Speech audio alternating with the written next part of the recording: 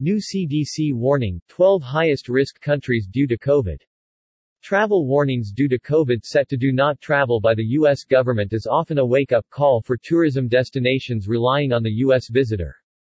The World Tourism Network today took a stand against yesterday's CDC announcement to raise the level of do not travel for Mexico. According to the U.S. government, the CDC listed 12 countries in the world having the highest risk for U.S. travelers. This list by U.S. embassies is updated weekly and reflects countries American travelers should not visit at this time. As of February 1, the U.S. Center for Disease Control (CDC) lists the following 12 countries as the highest risk countries in the do not travel category. Anguilla, Brazil, Chile, Ecuador, French Guiana, Kosovo, Mexico, Moldova, Paraguay, Philippines, St. Vincent and the Grenadines, Singapore. This is especially bad news for travel and tourism in Mexico and listed Caribbean countries, but is it justified? Dr. Peter Tarlow, president of the World Tourism Network, doesn't think so.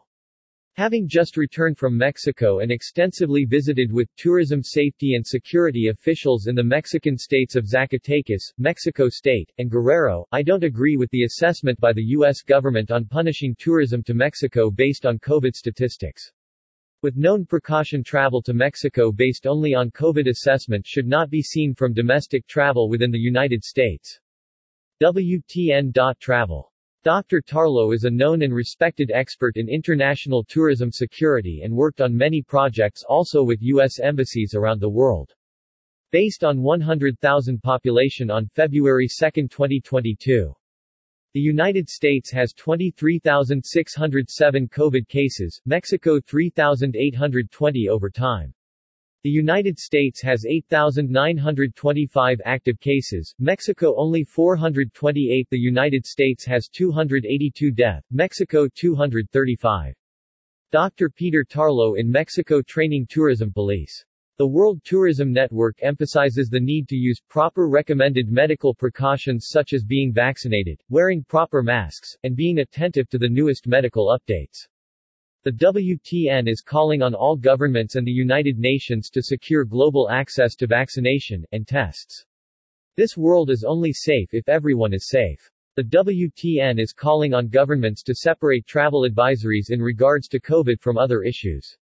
The WTN is calling on all governments and stakeholders to unify COVID safety requirements for travel, regardless of international, regional, or domestic access. The WTN is calling on all governments to streamline requirements based on an established scale for access to hotels, restaurants, meeting venues, and others.